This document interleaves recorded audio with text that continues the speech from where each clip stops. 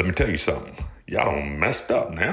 When basketball season is over, boy, that's when I go into a depressive state, brother. These next few months, they're gonna be rough, man. The commentary starts to sound a little whack. You're like, man, what are y'all talking about? Even they start running out of shit to talk about. They stretch it, boy. They stretch it to find something to talk about. Yo, they take one thing that should probably last one segment and try to stretch that shit over 3 shows. I'll be watching. You better get ready. You better get ready for a bunch of segments on golf, boy. On the WNBA. All right, listen, sisters, I love you, but understand this. Even though y'all playing, I'm pretty sure while you in the game, you be like, man, this shit kind of lame, dog. I'm pretty sure, like, while you actually playing, you like, I'd rather be the Lakers game. But also, man, this summer is a cold summer on many fronts. And I think it's one of the coldest summers of our lifetime. Inflation is real, bro.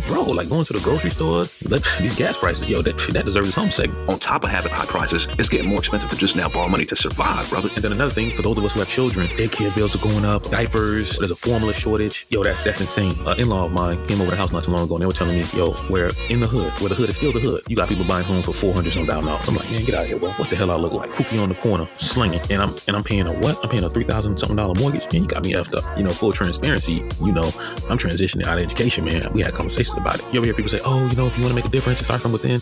Yo, fuck that. No, ma'am, no, sir. You can do that shit. I've tried it. That shit does not work. I remember there was this kid, man. He looked me dead in my face. He was like, you don't get paid enough for this. I'm like, I know. told me, a freaking 6th grader looked me dead in my face. Like, I don't get paid enough for this, man. He's like, this is horrible. I would never do this job.